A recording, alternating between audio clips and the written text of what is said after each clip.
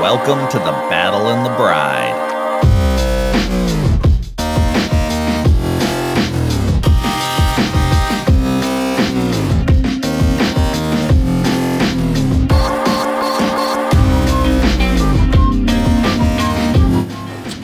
Philippians chapter 2, verses 17 through 18. Yes, and if I am being poured out as a drink offering on the sacrifice and service of your faith, I am glad and rejoice with you all. For the same reason, you also be glad and rejoice with me. Let us pray.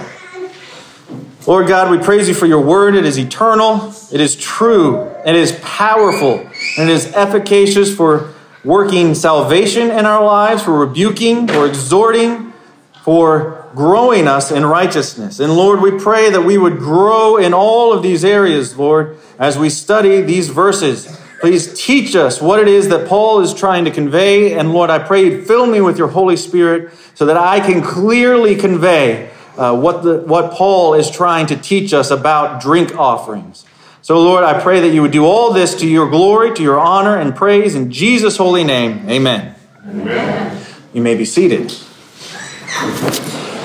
So as we've been studying Philippians, we've been in a series of Paul talking about humility. And he's given an example of Jesus Christ, how he humbled himself to be a servant and died a death on a cross and became exalted. Last week, we saw how he said that how Paul told us that was supposed to work out in our lives, that we were supposed to do nothing with complaining or disputing, but to do everything to the glory of God. We were supposed to do this to become blameless and harmless, without fault in the midst of a crooked generation. And we were supposed to shine as lights. And Paul said that this was supposed to happen so that he could not, when he stands before Christ on that day, he would not have run in vain. He'd be able to stand confidently before Christ. And that's when he makes this statement that, yes, if I am being poured out as a drink offering on the sacrifice and service of your faith, I am glad and rejoice with you all. Now, the question has to be asked, what is a drink offering? And this is going to be very extensively interesting, but we're not going to get extensive this morning. Other men have done great work, and I've leaned heavily on the work of Peter Lightheart and Jeffrey Myers and articles that they've written at the Theopolis Institute. So I owe a lot of what I'm about to teach to them as I've looked up and studied what they have written about this. And it's fascinating. It is absolutely fascinating. When I was a young man and I would look at the Bible, I would often wonder, what is this talking about? Like, I understood in Sunday school that there were some great stories. That's what I thought. There were great stories about David and Goliath, and how David slew Goliath, and how God worked in that situation. And then I also knew everything that was taught about Jesus and the New Testament, but I never really had an understanding of how the Bible works together in very intricate ways, intricate details. And I knew that the Bible was written in such a way as to point to Jesus, and it was to convey the work of salvation, God's salvation throughout history. But when I would read things like Numbers, I would look at these numbers and these names, and I'd say, what does this mean? This is important, but I have no idea how to understand that it's important. So fortunately, through the Holy Spirit, God has imparted this wisdom and this knowledge on men who have just devoted their lives to studying the Scriptures, so that we can understand what Paul's talking about here in drink offerings. Because what he's talking about in the New Testament was ultimately introduced in the Old Testament.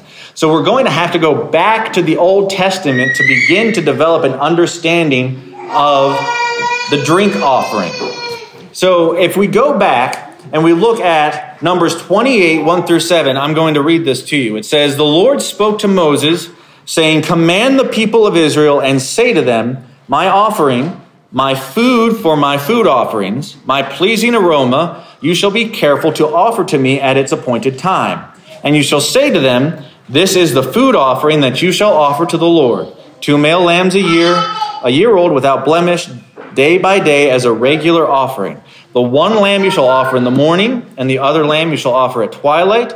Also 1/10 of an ephah of fine flour for a grain offering, mixed with 1/4 of a hin of beaten oil. It is a regular burnt offering, which was ordained at Mount Sinai for a pleasing aroma, a food offering to the Lord. Its drink offering shall be 1/4 of a hin for each lamb. In the holy place you shall pour out a drink offering of strong drink to the Lord. So in the Old Testament, we begin to see this concept that these food offerings and these drink offerings, they were considered in a way food for the Lord.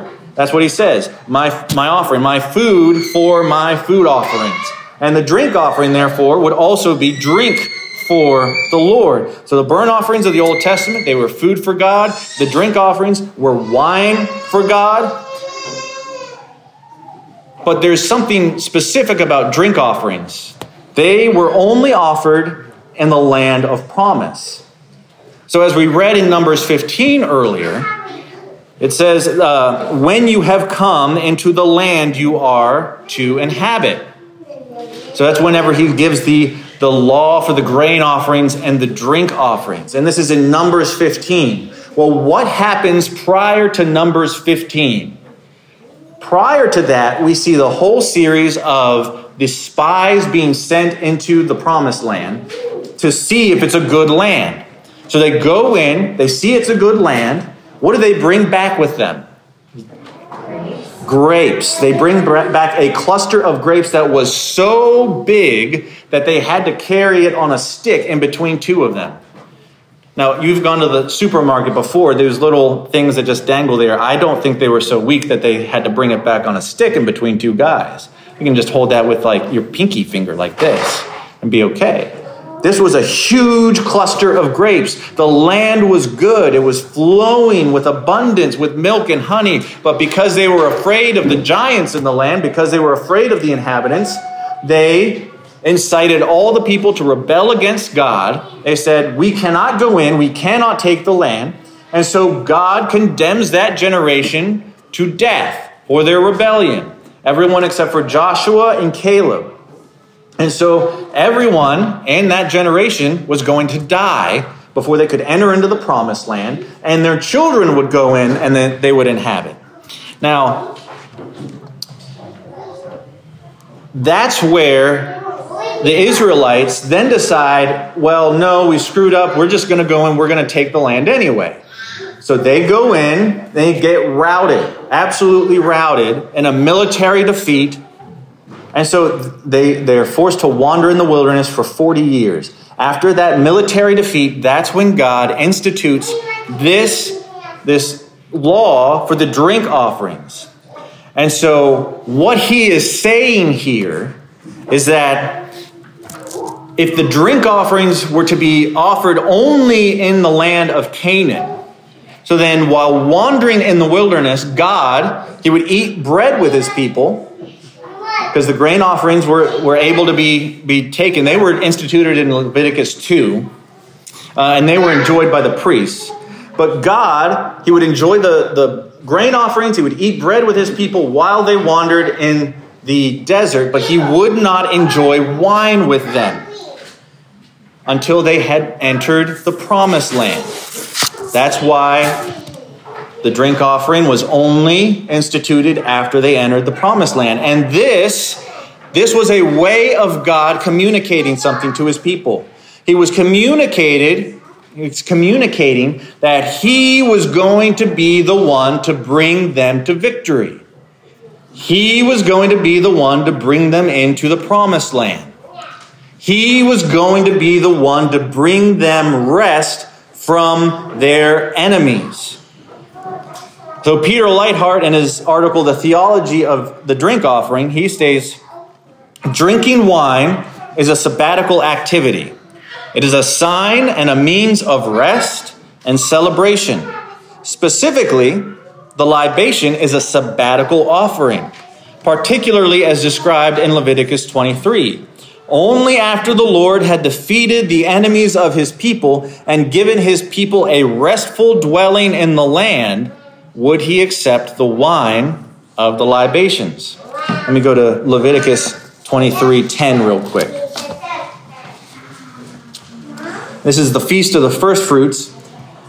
And the Lord spoke to Moses, saying, "Speak to the children of Israel and say to them, when you come into the land which I give to you, and reap its harvest, then you shall bring a sheaf of the first fruits of your harvest to the priest. He shall wave the sheaf before the Lord to be accepted on your behalf.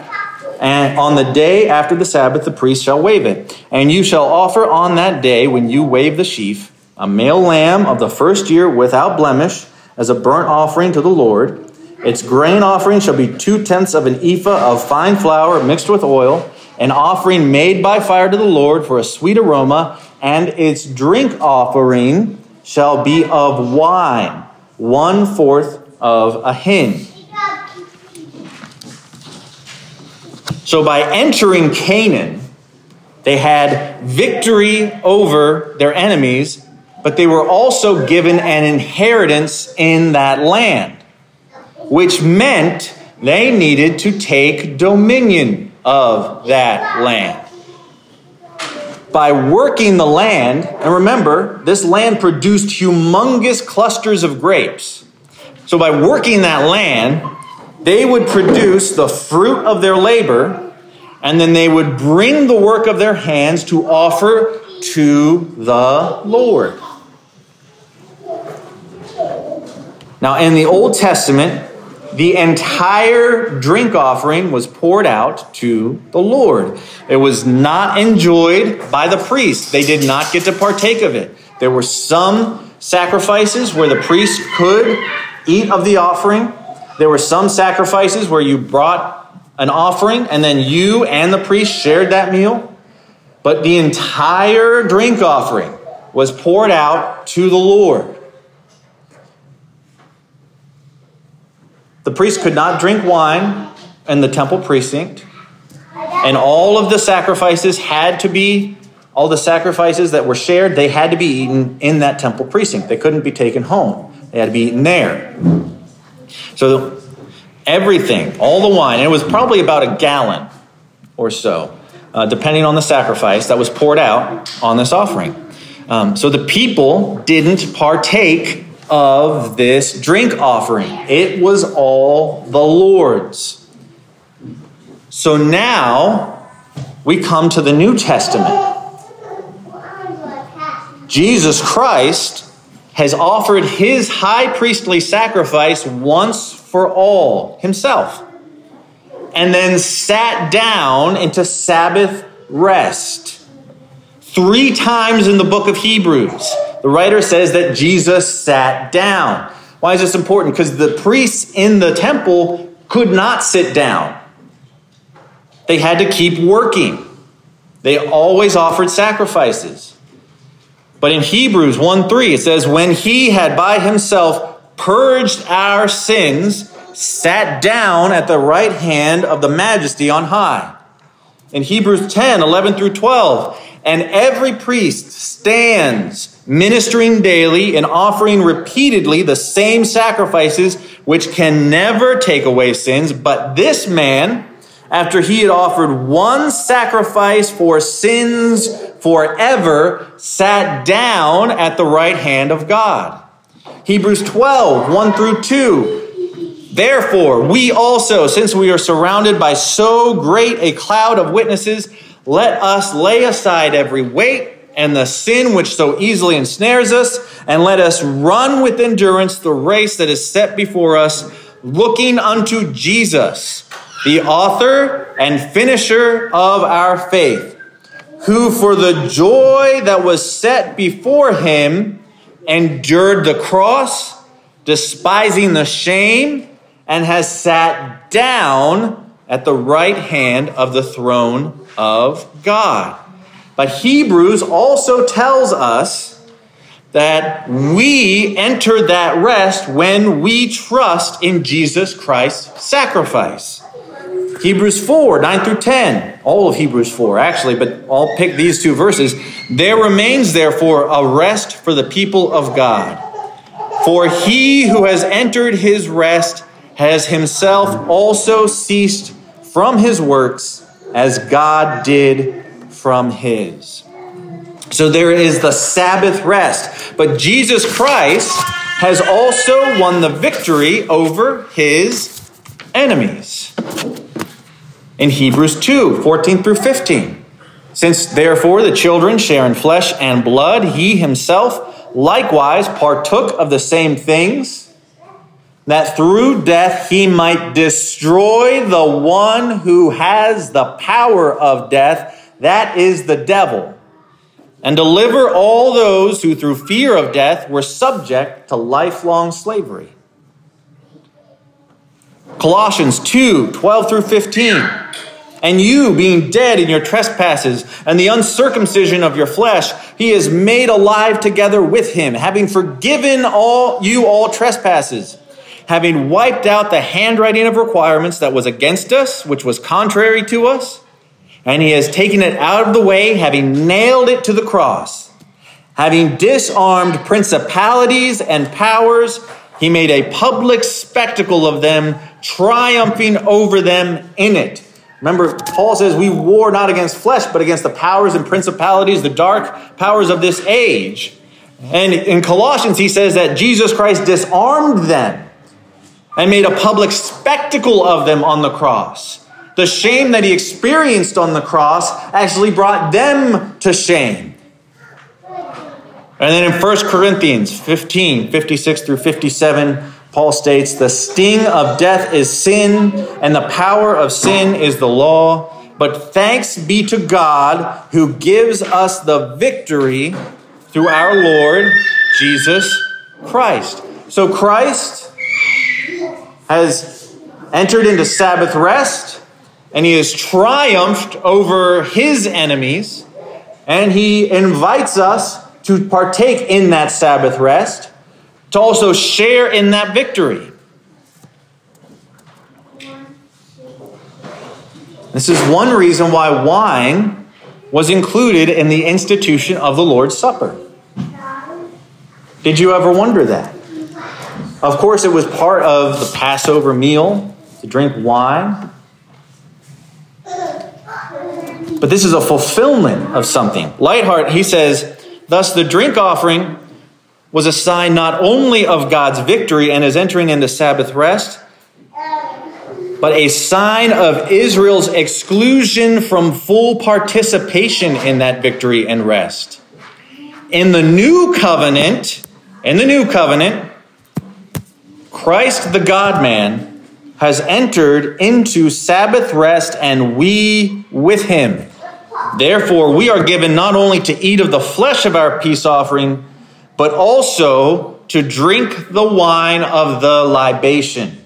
When he says the libation, he's talking about the drink offering. So when you come to the Lord's table today, know that you are coming because you have entered into the Lord's rest, and we are celebrating the Lord's victory. We are feasting with Christ. When you take the bread, when you drink the cup, it is a celebration. Christ has overcome. Christ is victorious. And when we trust in him, we participate with Christ. We feast with him. Just like how in the Old Testament, the drink offering was only offered to God. Now in the New Testament, Christ invites us to participate in the drink offering. So this brings us back to our passage at hand, back in Philippians. Paul says that he is being poured out as a drink offering on the sacrifice and service of the Philippians' faith. So why is Paul the drink offering? Well, drink offerings and grain offerings, they were symbolic of the works of the worshiper. Paul is saying that now that he has entered into the Sabbath rest of Christ and is busy taking dominion, his apostolic ministry is a drink offering upon the faithful and acceptable works of the Philippian church. This church trusted in Christ. Remember, they shared in the fellowship of the gospel. They were partakers of grace. They shared in chains and suffering. Philippians is full of suffering, but it is the most joyful epistle. It's talking about rejoicing and joyfulness throughout it. Paul says that we are to be living sacrifices in Romans 12:1. I appeal to you, therefore, brothers, by the mercies of God, to present your bodies as a living sacrifice, holy and acceptable to God, which is your spiritual worship. But in the same way, he says, the churches that are working to minister to Paul, they are pouring themselves out as a drink offering upon Paul's sacrifice and service. He says, for the same reason, you also be glad and rejoice with me. So Paul's ministry to the Philippians is wine upon the Philippians' labor for God. Just like the Philippians' ministry to Paul is wine upon Paul's labor for God. They all shared in faith in Christ. They all suffered for their faith, but they all lived it out in obedience in all areas of life, despite the opposition. So be glad and rejoice. Paul says, I am glad and rejoice with you all. For the same reason, you also be glad and rejoice with me. Wine makes the heart glad, and our works are wine. We are not saved by works, remember, but we are saved to works, prepared beforehand by God. But we do have a problem. We are natural complainers. If the work is too hard, if the work is too long, if we don't get what we want when we want, then we start to grumble and complain. Remember what he talked about in verse 14. Do all things without complaining and disputing, without grumbling, without murmuring in your heart, without bitterness. So why can we rejoice and be glad even when we're completely emptied? It's because our works are wine unto the Lord. Our works are wine unto the Lord. And some of you have been in ministry before. You're in ministry now. Even those who aren't in an official capacity within the church, you still have faith in Jesus Christ and share in the gospel. You share in grace. You are to work unto the Lord. But working day in, working day out, it can be exhausting. Even week to week, it can get exhausting. You may be exhausted now. And not just from the weekend. You may be completely wiped out from a life of service to the Lord. The devil would have you focus on how miserable and empty you feel. But God is telling us that even in that downtrodden, that emptied state, rejoice. Rejoice. Because what you've poured out isn't a waste. It's not a waste.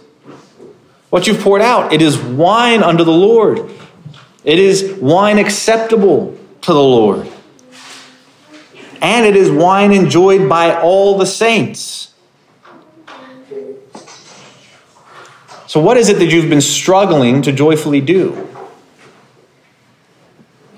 Is it ministry related? Is it family related? Is it work related? What is it?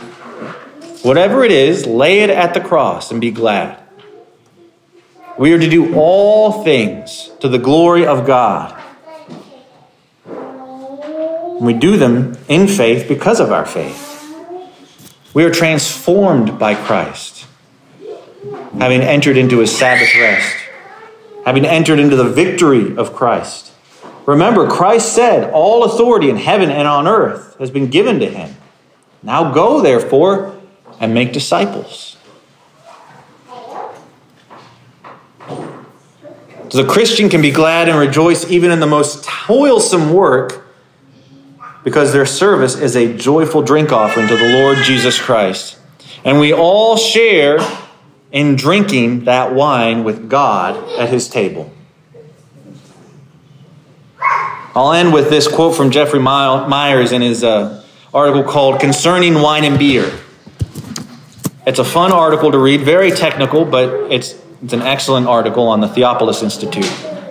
He says, wine is omega food, gratefully enjoyed after one's work is accomplished.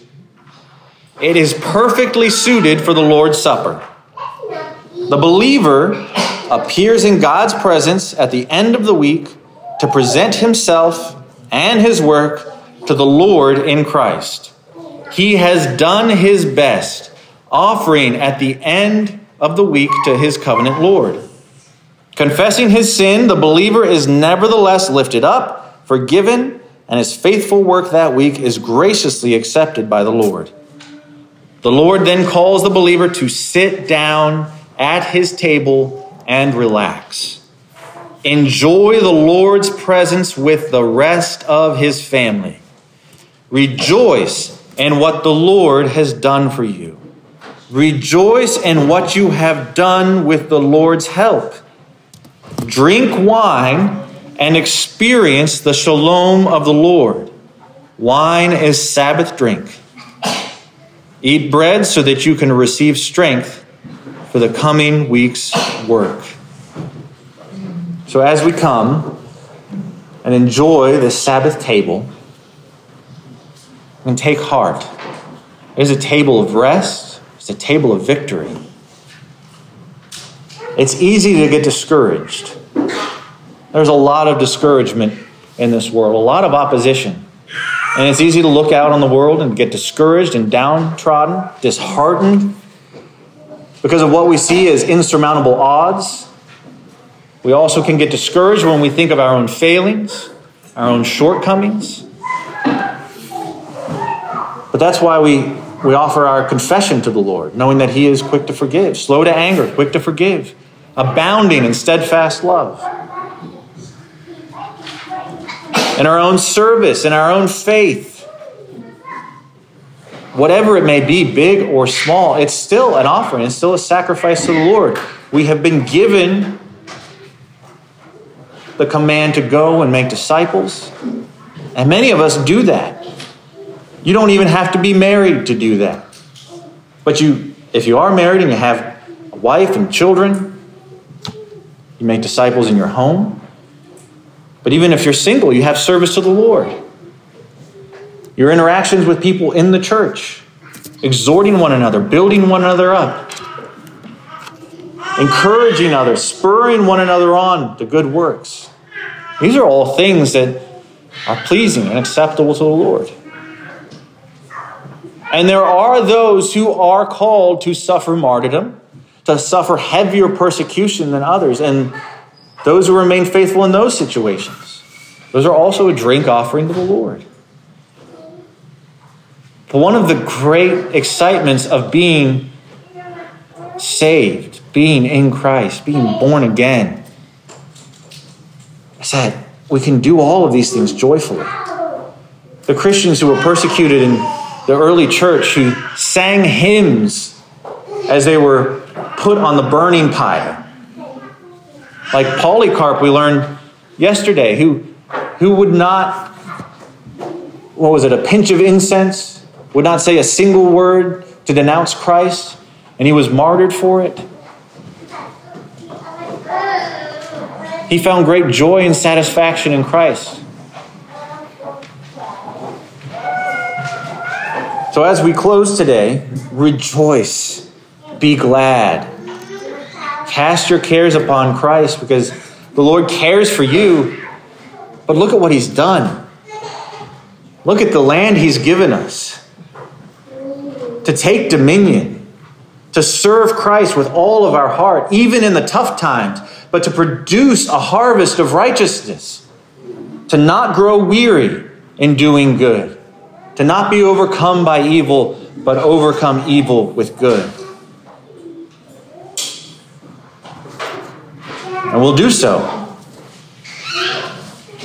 And I encourage you to do so as well, to ask the Lord for strength, but also to enjoy the wine of this Sabbath feast we get to participate in together as a family of God, together with Christ. So let us pray. Lord God, we praise you that you are mighty. Praise you that you are worthy. All glory and honor, all praise, all majesty is due you, and it belongs to you. Father God, we praise you that you took us who were once enemies of God, sons of disobedience, and through the work of Jesus Christ, through his blood on the cross, through his resurrection from the dead, from the work of the Holy Spirit and the hearing of your word, you have transformed us, made us new. And those who were banned, rejected, objects of wrath, Lord, we now get to share in your table. And the things that we do now, we do to your glory as a sweet and acceptable offering. So, Lord, I pray that you would forgive us the times we have fallen short. Minister to each one of us as we have need. Strengthen us for the work ahead. And, Lord, give us glad hearts. Wine makes the heart glad. So give us glad hearts so that we can rejoice in the work and give you all glory. In Jesus' holy name, amen.